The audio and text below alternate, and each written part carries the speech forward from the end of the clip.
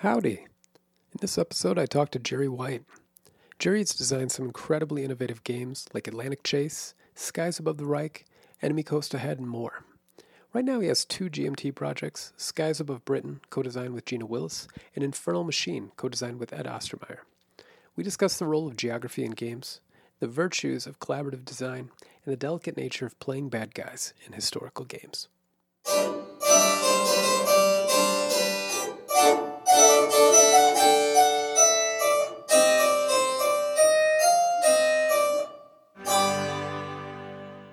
So, which would be more annoying to pour steel for, do you think? A Frank Gehry building or a Santiago Calatrava structure?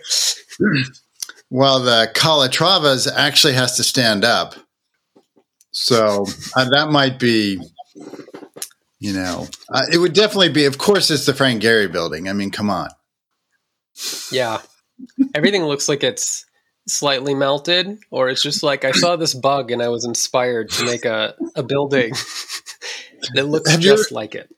Have you seen the episode on The Simpsons with Frank Gehry? No, I haven't. Yeah, I mean, it's just, you get that explains everything. That's all you need to know. Anytime anybody asks me about Frank Gehry, I just say, look at The Simpsons. I'm going to have to comb YouTube and find some clips. For sure. Normally I don't try to invoke anybody's day job, but I was thinking about how your games really invoke a playfulness with space a lot of times. And, particularly when I think about the kill boxes of Skies Above the Reich, which kind of lays bare like this sinister game space where pilots are being fed through a veritable wood chipper and has to press their luck, scoring hits on incoming bombers. And then the trajectories of the task forces in Atlantic Chase's geography have this kind of, fourth dimension that you're trying to reconcile. I was going to ask, what gave you the idea to interpret operations in those ways? Yeah. Wow, wood chipper. I love that. Mark and I, when we were designing it, I don't know why we never came up with that image, but that's a perfect image. Yeah, that's exactly what it's like. You were probably much kinder to your pilots than I was. My background is, I guess game design scratches the design itch because my first career was as an architect. So, which of course is very, very spatial, line of work, and I've always, even when I was a kid getting into history, I was just fascinated by maps. So it's always been about maps. Anything spatial. And it just, so that's where I personally gravitate towards is the spatial. This is what frustrates me about, card games sometimes, although card games can be very spatial, like Fields of Fire and so on. Those really aren't cards. Those are tiles. You're just reconfiguring a geography, but, and I wish they were tiles because I get it that the cards, you shuffle them and everything, but I can't keep cards straight. That just bothers me so much that they will you're putting the little, have you ever played Fields of Fire? You put it's a great game if you can understand it. I don't know if I understand it, but I couldn't crack into it. And it's weird. I loved, Ben Hull had this great game, I want to say it was like on 14th century, like kind of siege operations and things like that. Won by the Sword. Is that the one I'm thinking of? That I really liked it. Yeah, it is. And it got kind of a bad rap, but I don't know anything about that because I just show up like a doof like 2 years after games come out. And then I'm like, I'll try this, So I enjoyed it. I don't really know what the bad rap was about or anything like that. But I really liked it. And then I'd heard a lot of positive things about Fields of Fire, but I also don't really do a lot of solitaire gaming, generally speaking. COVID was the big game changer for that, but oh my God, I couldn't get into that rule book. It was too tough.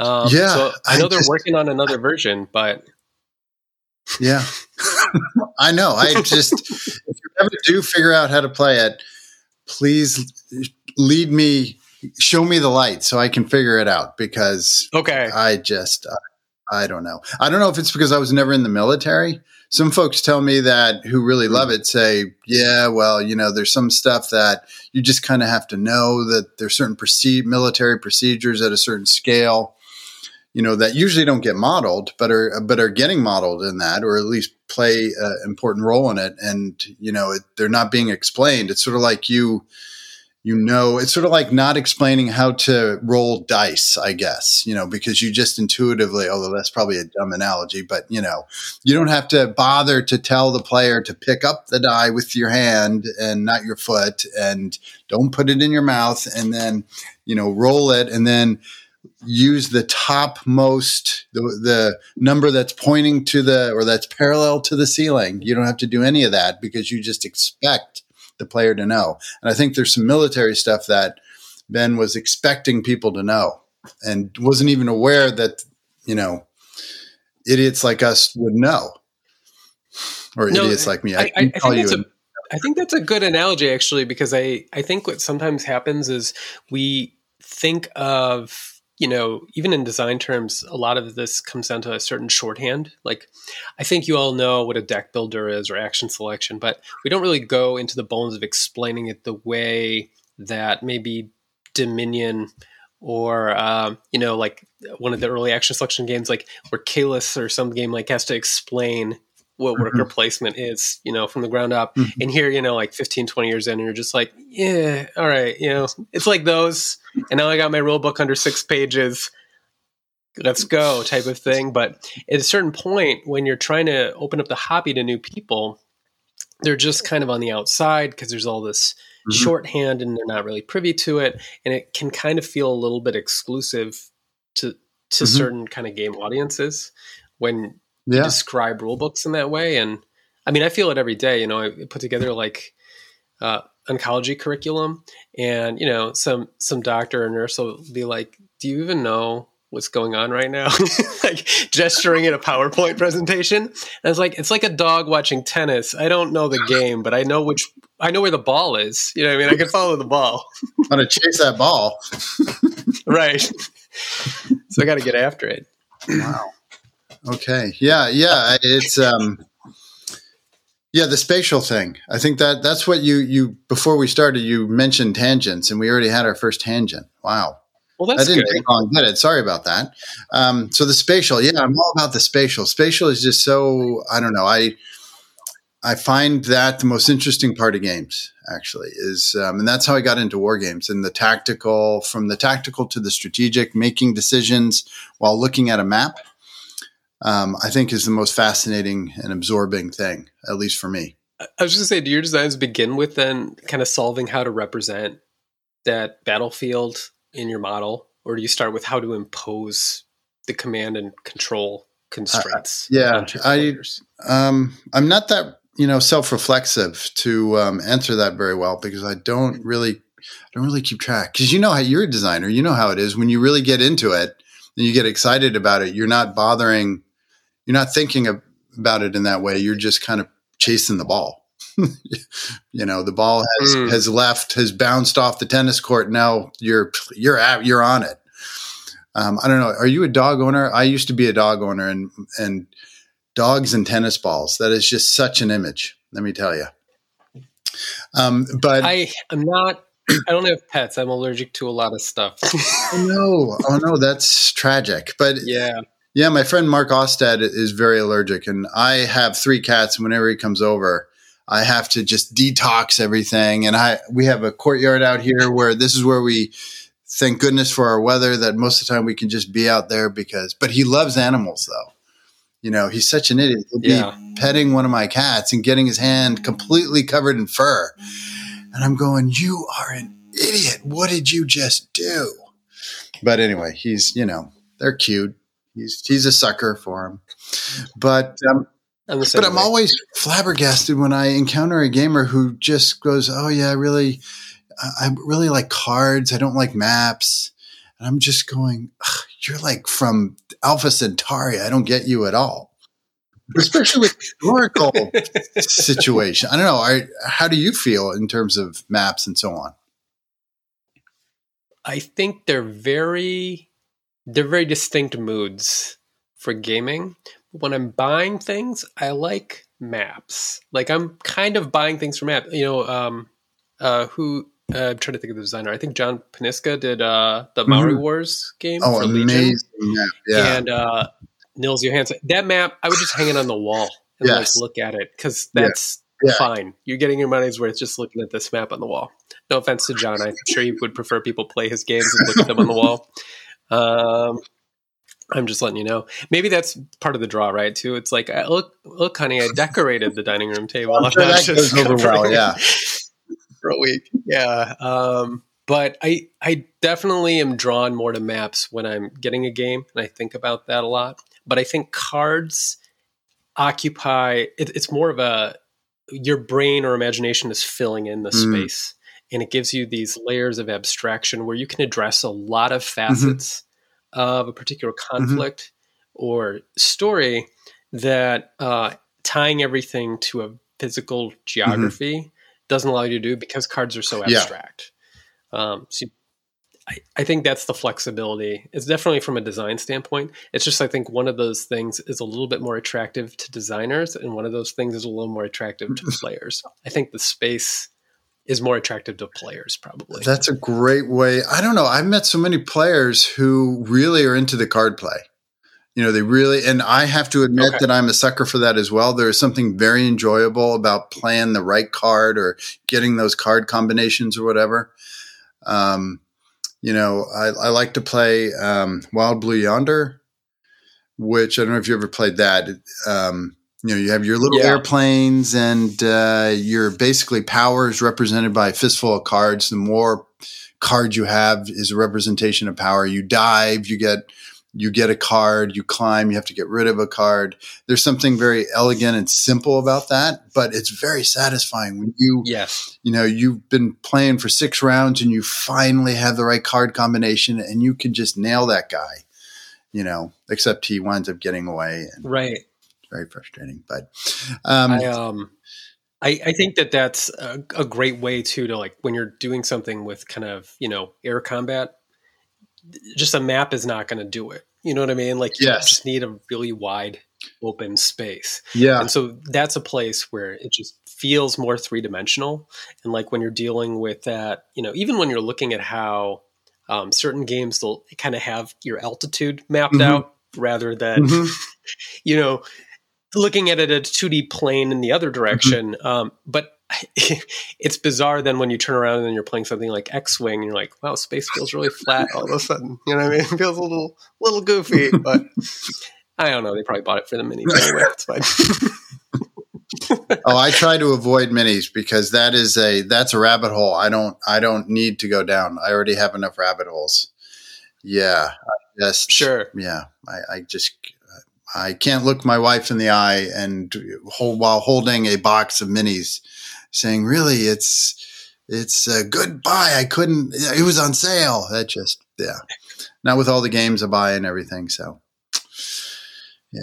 Understood. Yeah. But to go back to space and actually air games, this is one of the things that Mark and I, when we were working on Skies Above the Reich, we kept returning to it, which is that flat, static quality that when you take the dynamism of, a kinetic environment like, the skies above Germany in World War II, very 3-dimensional space. And you are flattening it into a representation on a game board. Half the time we were thinking, okay, this is just a bad idea, because we are not capturing. So seriously, but you probably know what it's like as a designer. Half the time you've got that little skeptic in the back of your head saying, that's a dumb idea. That's not going to work. You always have that kind of voice. Only when you work with a design partner, that voice is out loud looking at you from across the table going, that is a dumb idea. One of the pleasures of working with another person. But we thought we could get away with it in Skies Above the Reich because of the relatively static quality, really by doctrine, of the heavy bomber formations. And that really interested us. The idea that the American scheme for the combat box was fairly successful. That and the engineering that went into the aircraft themselves and the training of the various gunnery zones, which they got from the British. We just love the idea of thinking about that as a static space, as a kind of terrain. So, and now you've got, once you have that, now you've got the fun part, which is, of course, attacking things, rather than being I don't know how you feel, but some players like to be the defender in games. I know I always like being the more aggressive, you've got more decisions to make when you are, And Mark used to play, I don't know if you've ever heard of it. Well, you probably have. B-17 Queen of the Skies, the old Avalon Hill classic. I think I did Target for the day. Yeah, that's the updated version. Similar. Yeah. So I never played it in my reckless youth, but Mark did, and he really loved it. He even taught it to his kids, which I thought was crazy.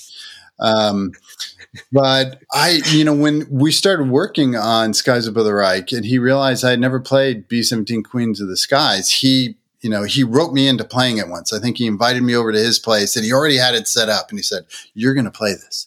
So he forced me to play that stupid game. Sorry, I know some people really love it, but I just found it to be profoundly boring, unfortunately, because there just wasn't anything to do. It was kind of cool that you got to see the detail, and the story does unfold. So I get that. But I just thought, it's so obvious to me that the game is in reverse. This would be B-17 would be a fun game if you were, controlling the 190s and the 109s. Now we have a game. But just sitting there and watching them attack you, I mean, what the heck? You'd think it would be more popular in a kind of contemporary context. I feel like you could get players on board with trying to repel the mass bombing of cities, for example. You know what I mean? And like targets, like just think, oh, this is great. Whereas like, what are we doing? We're gonna go bomb, cities full of civilians. But it's just like, I don't think they want to. I mean, like, I don't think the players really want to do that. I feel like you're getting like more decision space when you're repelling them, but also it's probably a little bit more of a player role that folks would really get behind. Yeah, like, absolutely. And I think, that's also something that Mark and I talked about because, my father missed the wars. He was in the Army. He got drafted in between Korea and Vietnam.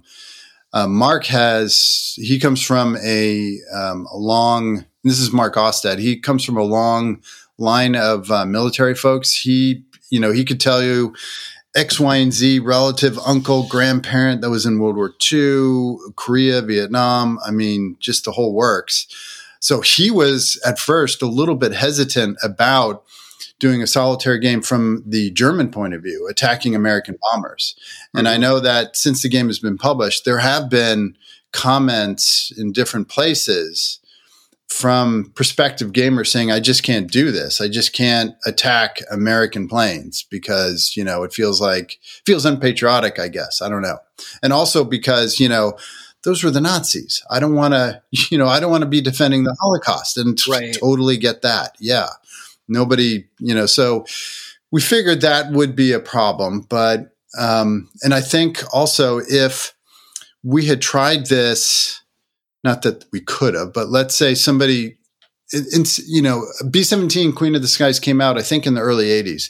I think it was a very different historical moment for gaming. I don't think Skies Above the Reich could have come out as an American game at that time. I don't think it would have gone over very well. And I think maybe enough time has transpired that we can appreciate the complexity that was World War II rather than just the simplicity of good guy versus bad guy. Because, as we read more into the situation, a lot of those German pilots climbing into those cockpits were so young that they didn't know anything except Hitler's world. I mean, and what they also were responding to was the bombing of cities and their families and so on. So for us, we thought that, part of us has a problem with putting the player into, the cockpit of a Nazi. And some of those pilots were, horrible Nazis. There's no way to get around that. But a lot of them were just doing what soldiers have always had to do, which is, your choices are extremely limited. You either do what the government is telling you to do, or they line you up and shoot you. And you're defending the cities, the towns, the children from being bombed as well. So it's very complex. War always is.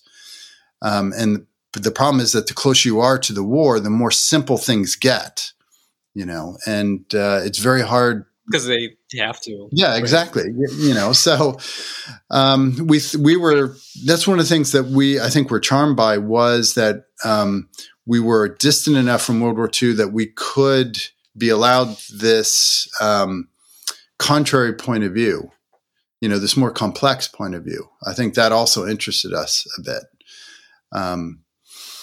But obviously there's some players that just can't go there, which I totally understand.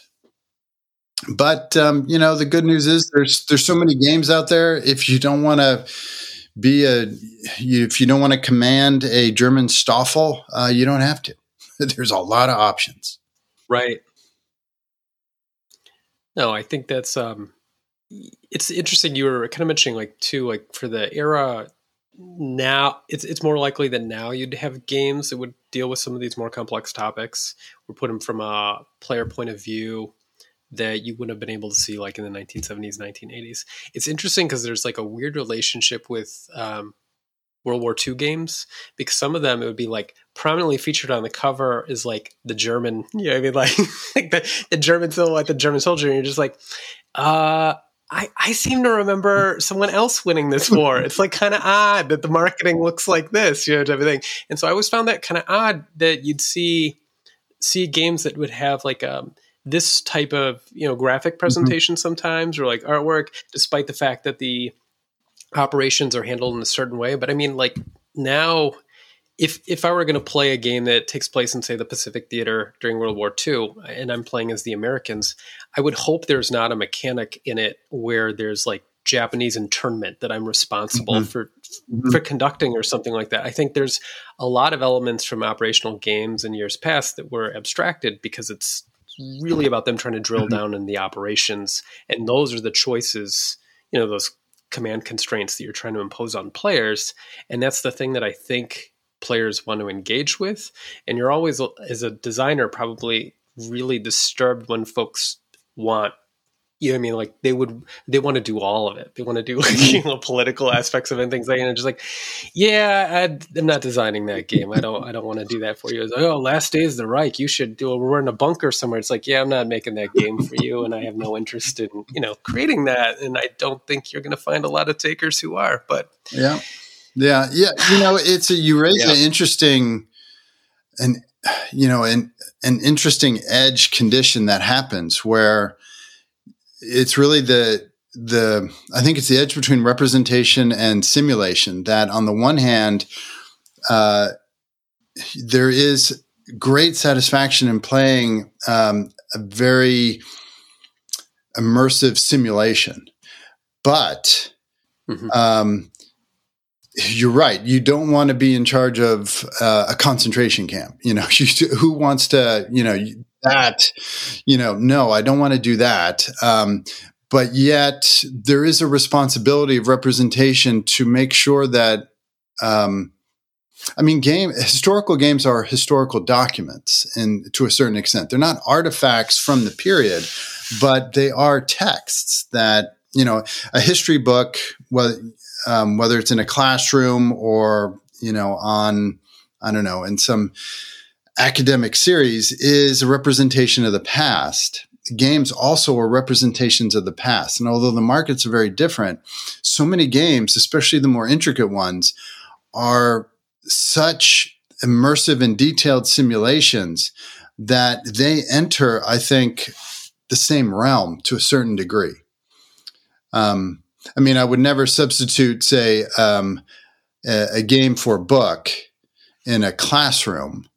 Although I do work in a classroom, so I do use games, but not very detailed games, but gaming is an increasing part of academia in terms of pedagogy. But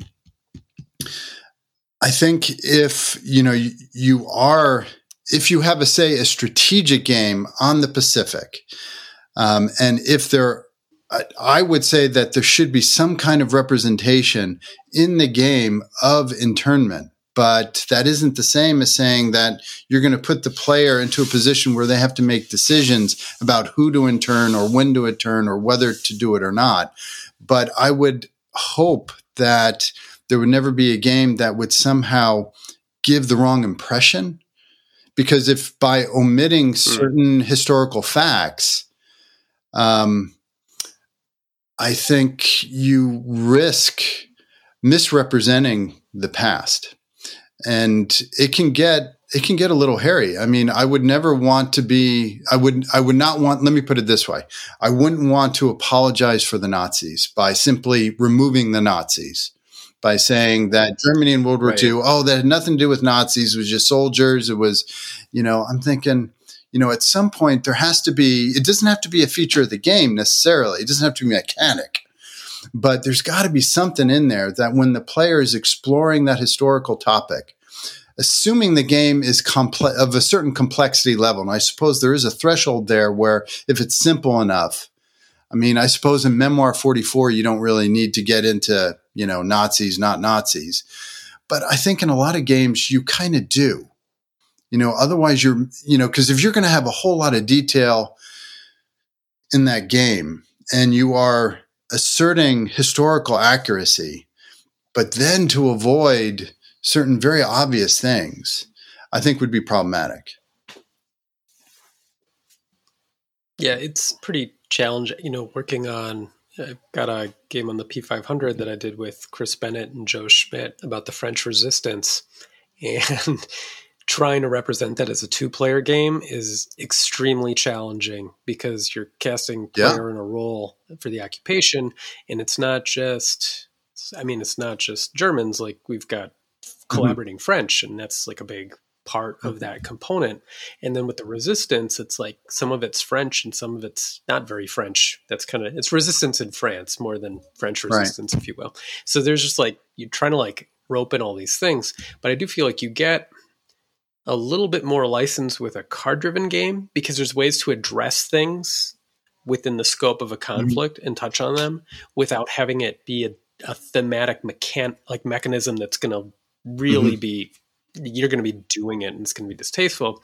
And occasionally, we're kind of, Joe and I particularly, we're just kind of shit stirrers. So we every once in a while it's we're just going to make the player feel really unsettled and we're going to make them do this one thing that they aren't going to want to do, but make them have to do it. And it's just we're just going to see, because I don't want to whitewash this. Exactly. This is just going to be an unpleasant thing. And so that's the two-player experience. But then we had to have a solitaire where you basically just have players playing resistance against an automated opponent. And I think that that's pretty key for that. I think you want to have that balance for the players who aren't comfortable. But you're right. There's just a whole universe of gaming where folks don't have to engage with particular topics or particular points of view at all. And they should feel fine with that. Yeah, absolutely. Right? Yeah, because, I have – sorry about the cat. Yeah, I mean, I have – one of the things that brought me into gaming from at a very young age was learning, because games could teach me things, especially when it came to go back to maps, especially when it came to geography and so on. There's so much that I can learn. I mean, I was a real American Civil War geek in my reckless youth. So many of my games were, had involved that conflict, and I learned so much about American geography through it. And then, same thing with World War II, fascination with World War II. My geography was largely, I think the foundation of my Europe geography has to do with World War II.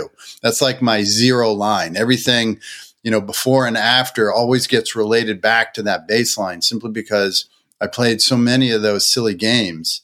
So I know that geography so well. But there is learning that happens in these games. And there is, I think, a responsibility that the game designers have, at least in a historical game, to be very careful and accurate with your representation. That doesn't mean that and this is where I guess we could divide between or separate representation from simulation. You don't have to simulate everything, and you can take liberties with simulation for the purpose of the game, because the game has to have a beginning and an end. There has to be artificial conditions to win or lose. And in war, nobody really wins. Nobody really loses. Everybody kind of loses in a war. Mm-hmm. But, that responsibility, I think, is something that, I don't know, I feel is quite heavy as I get into, a design project.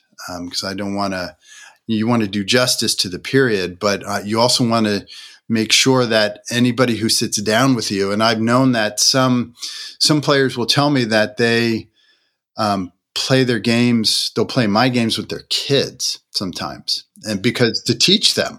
And I'm going, okay, all righty. That's flattering, but it's also a little, that just adds a little bit more weight there. I got to make sure that, that I am not making any egregious historical errors, which is tricky in a game, right? Because, by their nature, you don't want the game to simply reenact what happened. You want to have those alternative outcomes. I mean, I suppose in your game, sometimes the resistance is going to lose horribly, right? There's going to be ahistorical outcomes are possible, within limits, of course.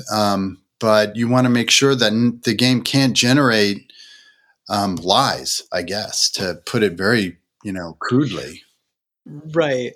There's definitely you're creating a sandbox where you're going to have an environment where you can show off the relationship between various things within the scope of a conflict. Right. Like, oh, this was the Shah of Iran's relationship with the military and how they were his single pillar of support and why that was not enough. And you know what I mean? Like, it's going to unfold differently in each game, but it's just important that when I'm designing, that sandbox, it just needs to always not be enough. And then I've hit it, right? Like, those are the points. Like, you just need to make sure that, generally speaking, if you're playing a card-driven game, the events are not going to come out in chronological order. I could stack them in that order, and that would be pretty lame. But, it's possible. I could do that. And you could have that be the weird, you want to teach history, you know what I mean, to your friends, just stack the cards in this order. But I've never put the brain space toward doing that, because I'm incredibly lazy. It's a little different though. I think with operational games, there's always an understanding of, we have a starting space where these units are. Maybe we have a flexible setup that, generals, what have you, could have basically reallocated their troops in this way. But a lot of the constraints with forming a beachhead, whatever the particular engagement requires, the constraints are going to be largely the same every time, regardless of whatever flexibility they give you. And the more hell-bent you are on making it a very rigid simulation, all you've done is taken all the sand out of the sandbox. So now we just have a box with everything in place. And the only sand is what I brought. That's a great, that's a great way to put it. Yeah.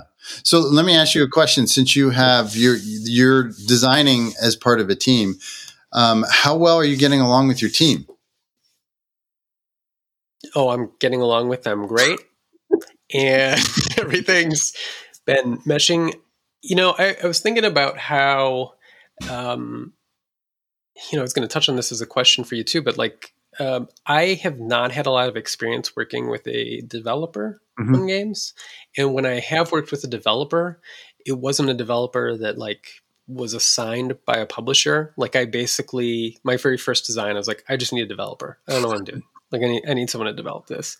And my friend's I'll develop your game. Not really fully understanding, either of us, what that was going to entail. But it did help, because he knew that his task was to point out problems with the design.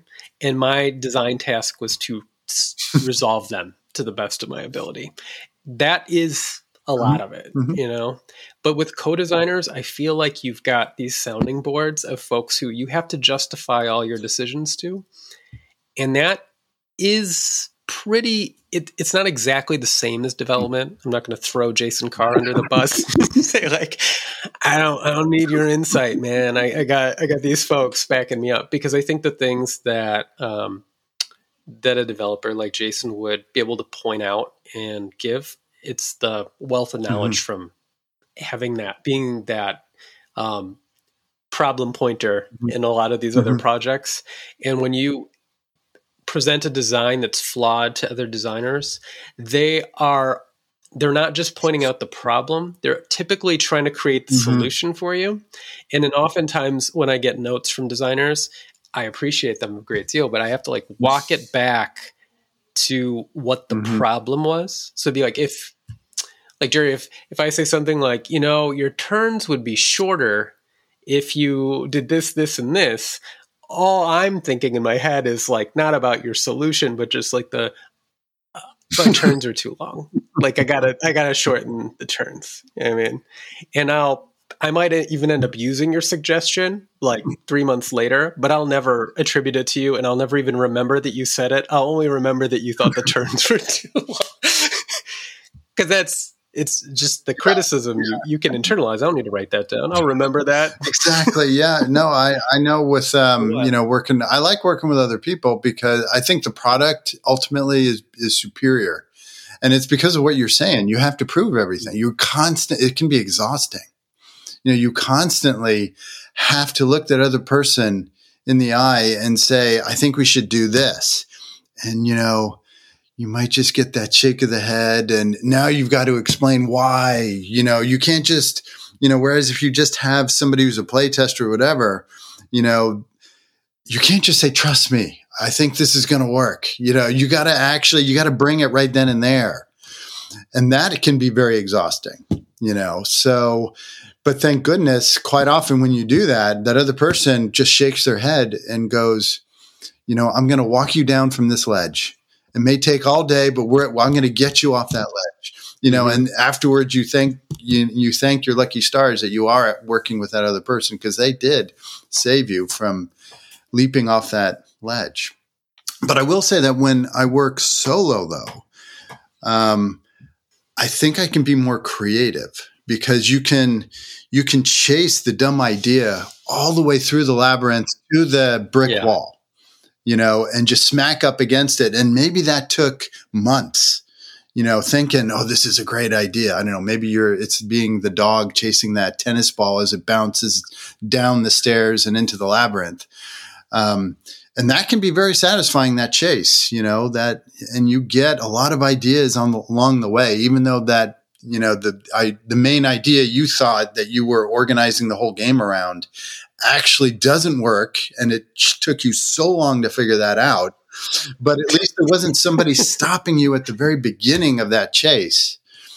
Then because if you don't at least have that, I don't know, so many bad ideas are actually they create fertile ground for other ideas quite often, I find, because I think with, speaking of Chase, Atlantic Chase, that took so long. And when I first started showing it to people like 15 years ago, I mean, it was in a very different state, and people were just shaking their heads going, I don't know what you're talking about. This makes no sense. This isn't going to work. And I don't like it. And that's, of course, always, you go over to their house, or you bring them over and you've got everything set up and you're playing it, and they just go, I don't like this.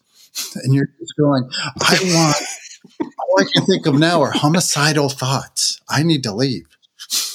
But they were right. I mean, it was bad. It was dumb. But, at least I could just go home and it could gestate and I could work on it. And, we're doing this for fun.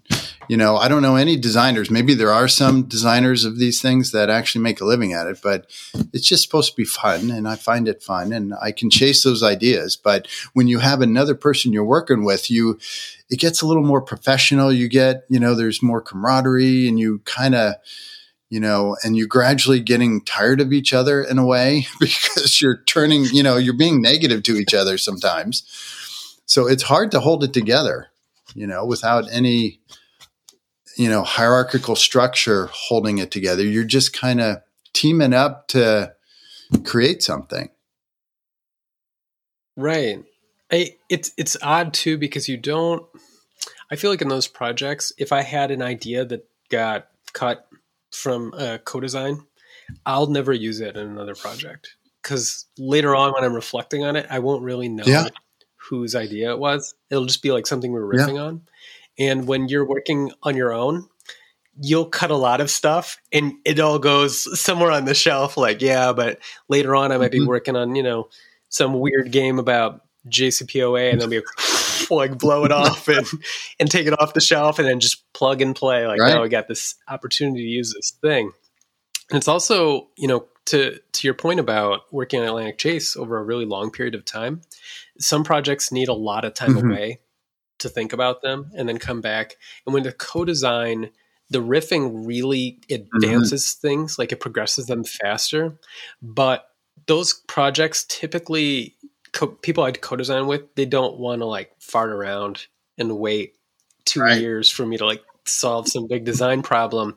And when you're working on a design on your own, there's some of these where you'll do a lot of work that doesn't pan out, like the bad idea that you just follow for a really long time and you keep building off of it and building off of it.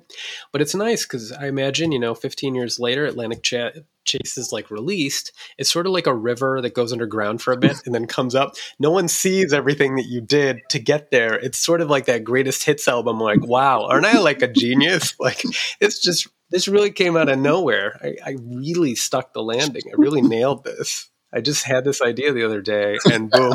Oh yeah. I just waved it just fell out of the cuff of my shirt. Yeah. It was so. Right. Exactly.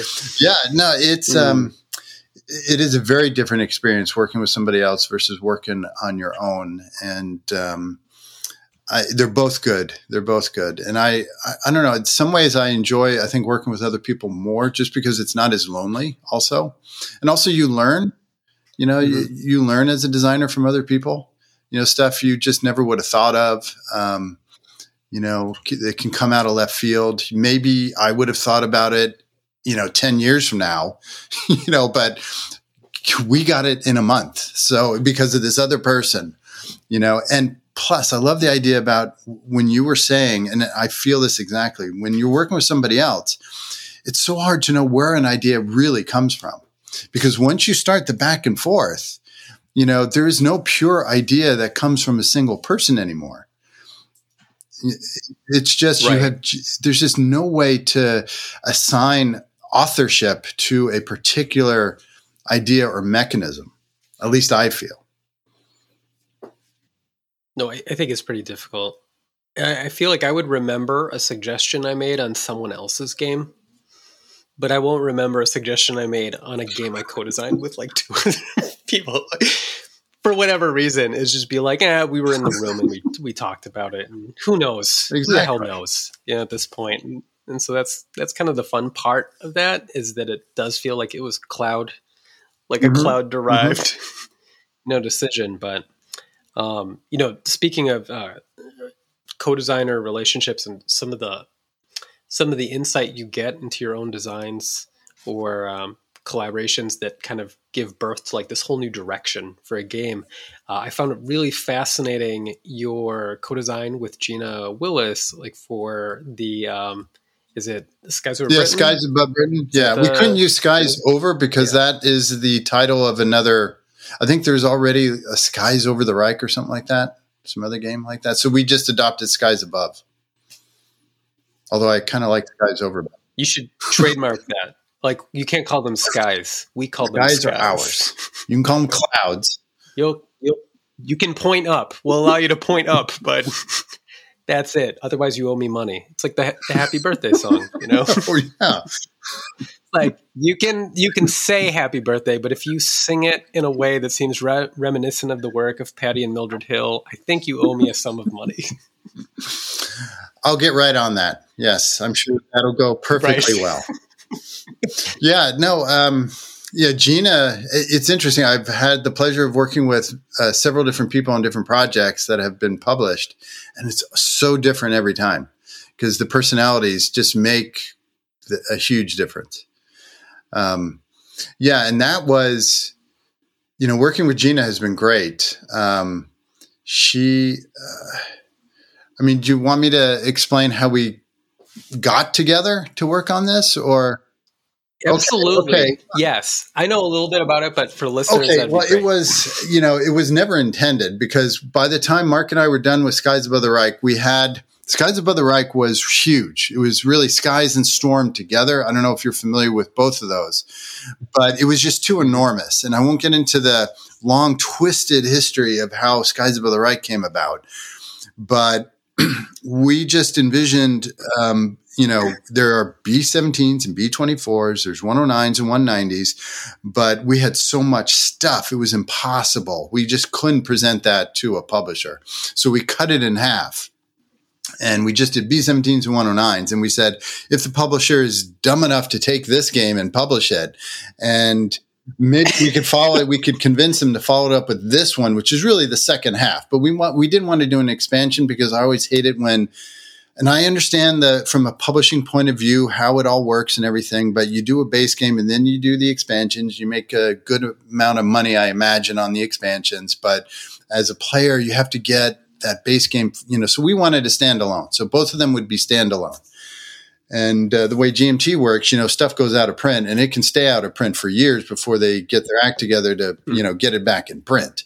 So we thought, okay, we better make both halves of Skies and Storm Above the Reich self-contained, because at any given moment, you can't expect the other one to be in print.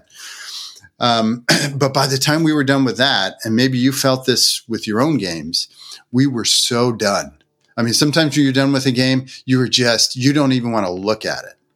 And the real horrifying bit is that by the time it publishes, now people are opening up the box and they're going typey, these questions on, BGG and Consum and whatnot. And now it just pulls you back into this game that I swear publishing is kind of like, from my point of view, it's kind of like an exorcism. You just, at the end of it, you just want it out of the house. It's like, I don't want to see it on my shelf. I don't want to see it anywhere. I'm done. So that's how I felt about Skies Above the Reich. Mark certainly did too. So then after Skies Above the Reich gets published, though, on BGG, there's this person who's going tappy, not questions, but, giving some praise to the game, which is great, woohoo. But saying, wouldn't it be swell if this system, which I really like, was adapted to Battle of Britain? And Mark and I are just looking at each other because, Skies Above the Reich, it took us about 10 years to do that game. And very soon when we started working on it, we thought when we were developing that system, when we thought we had a system for the terrain and all, we thought, could this work for Battle of Britain? Because Mark is a real Battle of Britain enthusiast. And we talked about it, pretty seriously and experimented with some things. And we came to the conclusion that no, it would not. Because you can't just go from heavy bombers to medium bombers. And you can't just go from, say, 1943-44 and then back to 1940, because there's just technologically and in terms of machines, certain things had changed. The fighters just weren't as robust in terms of their armament like they were in 43 and 44. And the bombers were just more maneuverable, and those and their formations were not as static. They broke apart too easily. So we concluded, no, this is not the right system for the Battle of Britain. And anybody who tries to force this system to do the Battle of Britain is probably daft. So in walks Gina Willis saying, no, I don't think so. And I gave a polite response, at least what I thought was polite, trying to explain why it wouldn't work. So Gina Willis is the type who basically says, no, I think you're wrong, and I think I'm going to go ahead and do a vassal module that is a kind of a variant for Battle of Britain. And she did it, and fast. And it was very clear by looking at that module that she really understood Scott. She understood the mechanisms pretty well. I would say she put it together and made it work. And we're going, okay, fine. You can play that, sure. But then she gets so much energy that she decides to actually build a prototype, a physical prototype. And then she takes it to GMT at one of the Hamford events and shows it to Gene Billingsley and Mark Simonich. And they go, this is great. And now Mark and I are going, all right. Okay. So Mark says, I don't want to have anything to do with it because, we had already passed on this and, but, Gene is basically asking us, so we don't want to publish this without your blessing.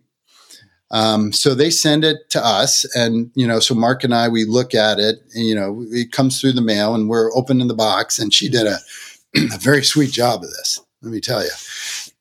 And she was so faithful to Skies Above the Reich system.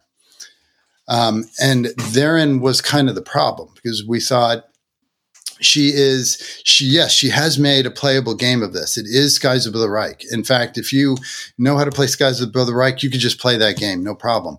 But the problem was it was all about fighters and bombers. The bombers were still and I think in our BGG back and forth, I had mentioned tiles because that's one of the things that Mark and I had come up with is instead of a board for the bomber formation, you would put, say, a bomber element of 3 bombers on a tile and you put the tiles together as mosaic. And then the tiles can literally come apart to represent the dissolving of the coherence of the bomber formation because medium bombers come apart a lot faster. And she took that idea and incorporated it, so she was clearly somebody who knows how to take advice, she takes a new idea and incorporates it very seamlessly. But the main problem was that this was all about the fighter against the bomber. And in the Battle of Britain, as far as I'm concerned, that's not the most interesting part. It's really the fighter against the fighter. So to make a long story short, or at least shorter, after looking at the box and looking at how much work she had done and the fact that she did have the tiles, and it was kind of cool looking at those tiles, I was starting to get interested again. So I tipped my hat to Gina Willis that after, having exercised Skies Above the Reich finally out of my house, she managed to bring it back in. So we did some back and forth by email, and I said, I think I've got some problems with this, but I think there's some merit. And what do you think about shifting the take some of the detail that's in the encounter between fighter and bomber and shifting that to fighter on fighter, and abstracting the fighter on bomber more? And she was, it's a good idea. It's great. And then the back and forth just gradually turned into, well, I guess we're designing this together. So I took her, prototype and took it apart and reassembled it. And then I sent my own back to her and we just kept going back and forth. And that's how that worked. And we never got together. We've never been in the same room together. It was all by email. But, we worked together really. She's great to work with. I mean, she was, she comes up with great ideas. She's very accommodating. You can say no to her without there being blowback. That's Mark and I are friends. One of the problems working with your friend is that you've got that whole bit where you have to be very careful about how you say that's a dumb idea. You don't have to be so polite. But at the same time, that there's going to be, there's history, personal history there. And that if you're going to keep the friendship, you're going to some things have to be sugar coated in a certain way. And some things you have to allow that you don't, when you're in a more professional environment, you can get away from. But I got dragged into that project kicking and screaming, thanks to Gina Willis. Yeah. That's amazing. I think it's pretty interesting too, because I know she has a game with Legion right now that's on their Glorious Chance kind of pre-order system. Glorious Chance, and that's I think Great Lakes battles during the War of 1812, which is fascinating. But you can kind of see the playfulness with space even in her game. That just seems like a good match between the two of you, just based on what I've read of Glorious Chance, and then kind of knowing a lot of your names and how you adapt spaces in the same way. Yeah, no. And thankfully, she doesn't take no for an answer too easily. So she's got, to be a designer, you have to have that confidence, in your idea, because you can't just show an idea to somebody and they go, I didn't really like it. And then just shrivel up like some poor flower. You have to go, okay, they're making a good point here. And, but you have to have that confidence that there's something in your idea that is valid and is going to work, and that's Gina. She definitely knew that this was going to work. I think she kind of could see the game in a way, maybe not in its completed state. But then once I entered the picture, we did this kind of designer dance that was, pretty cool. And the result is I never would have designed this game on my own, because Mark and I did talk about this and I did think about, and we never would have come up with this. She certainly, by the looks of the prototype she sent to, GMT, totally different, so this is neither my game nor her game. This is definitely, the team game. But that's how I think, that is what you get when you work together with a co-designer. You get this hybrid that you could never do on your own. No, I think it's great. And I also think that that's probably what's required to revisit an older design, or one that you're kind of exhausted with with working with any further. When you start, I don't know, when I started designing, it was a lot of small games that could be finished in a short period of time, because I didn't want to have a big idea that wouldn't get finished. Mm-hmm. Like for me, everything's got to get done. And even when it's really crappy, it's like, we got to do it all the way to the end. And I'm starting to get a little better about it, but generally speaking, they need to be finished. So you have like your little pilot project that's like the proof of concept for just a mechanism, and it has nothing to do with the bigger game. But then once you resolve that, mm-hmm. then you're trying to plug it into the bigger mm-hmm. idea. And sometimes it won't fit in that either. Right, you know what I mean? It's just like shoving the wrong cassette in the wrong hole, and it just doesn't freaking work. But it's still nice to have, the design experience of making a complete thing is still really beneficial. But I think that having someone come back to one of your older designs and be like, oh, I've got an idea for this, when you're just like kind of part of, I think maybe the no, that wouldn't work, is the mental exhaustion with the topic. And some of it might just be, you like to think that if there was an idea to be had, you would have had it already. Exactly. Yeah. Just goofy. Yeah, right? because game designing, there is arrogance to being a game designer, and there's also the feeling that it's your baby. Here's somebody coming charging in saying, no, I think you're wrong. I think this can work for the Battle of Britain. And you're going like, just right away, you want to take out the knives and, the shotgun and defend your baby. But you're going to be better off if you just let it go and just, give the baby over to this other person, see what they can do with it. Because I think, I've learned as a game designer, at least with my own experience, is that whether I'm working with just myself or with another person, the game has a kind of life of its own, in a sense. It is the game designer is sort of like you're sort of like a midwife. That's probably a dumb analogy, but it's, you have to kind of listen to the game, so to speak, and see I'm at a loss for words here. In architectural design, sometimes the design process starts very analytically, where you analyze site, you analyze code, you analyze program, which is basically a list of functions that the building or the space has to accommodate. You bring those together, and you kind of just, instead of you inserting ideas, the ideas kind of generate from that triangulation. And a good designer is one who knows how to organically kind of grow that design rather than try to impose external ideas onto it. So you have to do this kind of give and take, where you just kind of have to say, okay, what does this design really want to be? Don't insist, because I think the worst thing that can happen, at least for me, is that I'll have a mechanism that I really like. And I started with this mechanism. That actually happened with Skies Above the Reich. We had, until near the very end, we had this mechanism where you drew a card and then you rolled dice. And we started with that. And one of our playtesters just said, why am I rolling the dice? Why can't I just, because one of our problems was that the game was just taking too long to play.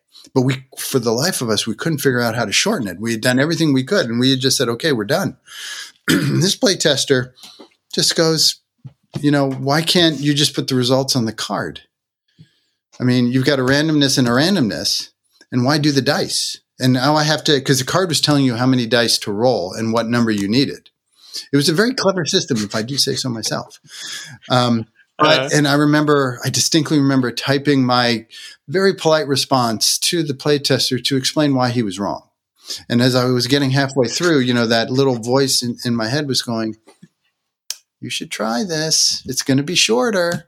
You'll be able to get low ammo into the game this way. And it just, by getting rid of that one mechanism, the mechanism we started with, we had to redo everything, which we did, which is why I was so fed up by the end of the process.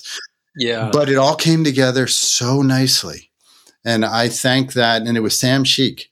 I thank him to the very bottom of my socks for piping up like that, because he saved us. But that's what you got to do. And I think the game, he just articulated something that the game was kind of trying to tell us already. But it's hard. But as a designer, it's hard to know what is the good idea and what's the bad idea, which is why working with a team is great. Right. And also like what feedback, because sometimes it's a matter of, playtesters might not favor the same style of game that you're even trying to make. Like you just don't have the same vision of a thing that your ultimate dream game is the thing that they really don't want to play for whatever reason. It's too long. It's too boring. They don't like the subject matter. They don't like conflict, like at the table, or they want to be solitaire or whatever. But I think that some of the aspects of even folks who come to gaming from a very different, style of play, they're things that we all value, right? In terms of like, what kind of interactions do we want this? Do we want this sense of the history to come through, in the narrative thrust of the game? And I'm very grateful to that commenter on the Skies game, because our In the Shadows has a diceless system, and part of the way Jason was able to sell me on it was because I was like, I don't know, I really like how it's done in Skies. I think I want to try that. I definitely want to incorporate something like that, because it gave this opportunity in that system for a more, it's not just the range of outcomes that would be presented in die rolls and simplifying it. There's like a narrative scope to it. Like you could see like, oh, now we have the disastrous result versus like the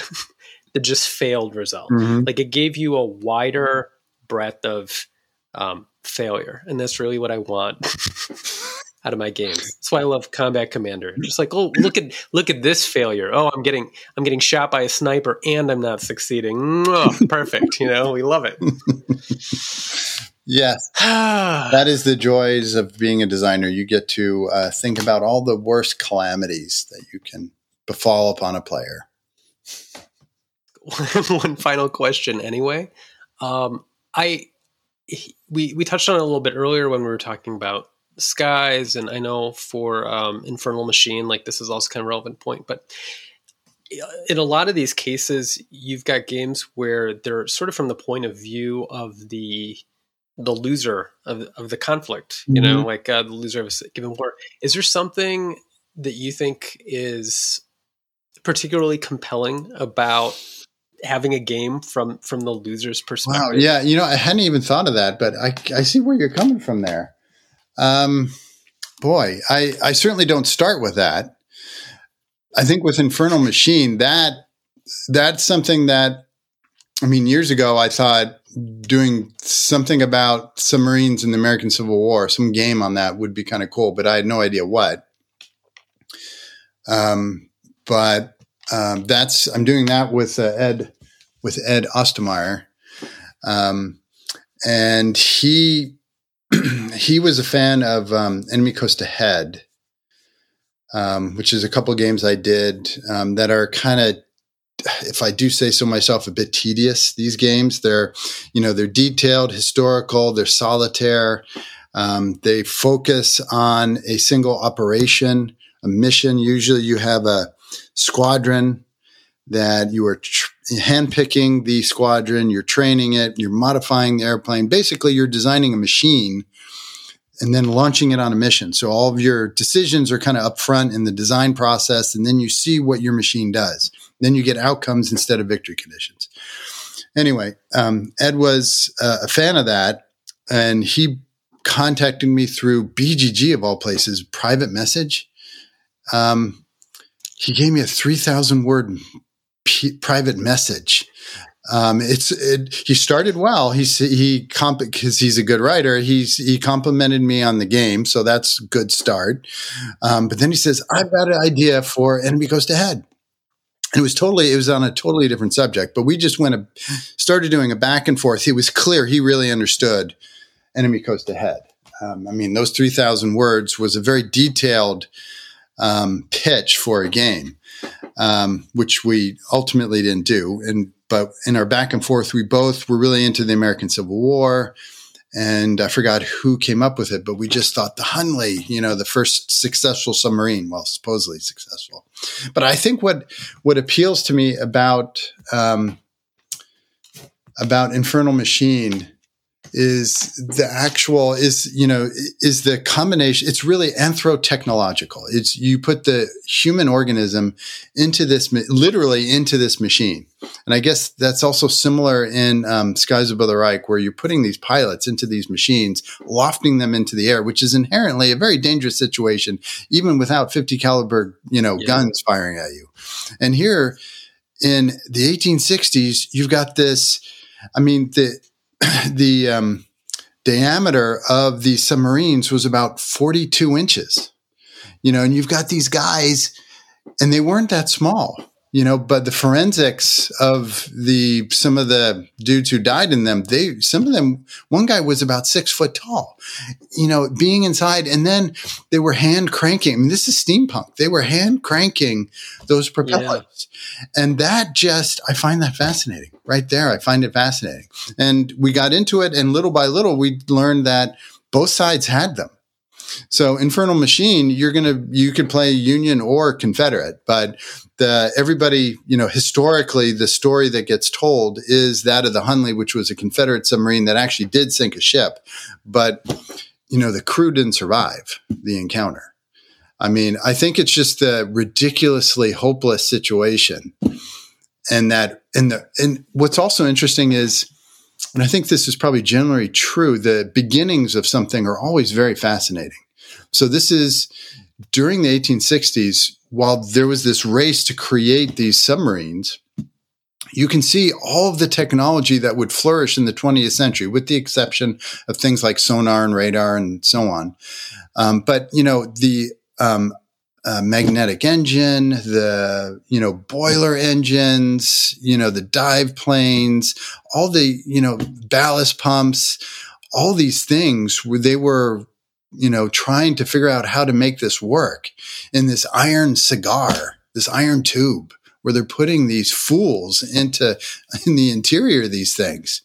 It's just insane. So I think it's the insanity of it that is just very intriguing.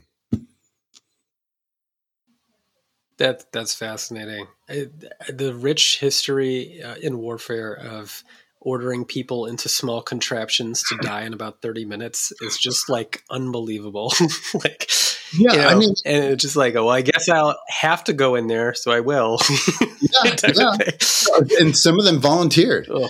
No, and what's crazy is they didn't they knew about oxygen, but they had no way to measure oxygen. So this is one way that they would try to test their machine and the crew is they would take the crew in the machine and go down to the bottom of Charleston Harbor and then snuff out the candle, because that was their lighting system.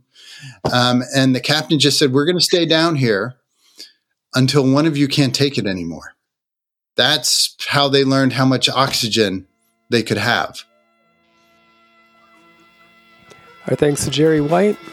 My name is Dan Bullock. Our outro music is provided by San Diego's own This Black Rainbow, and you can find their music on Bandcamp.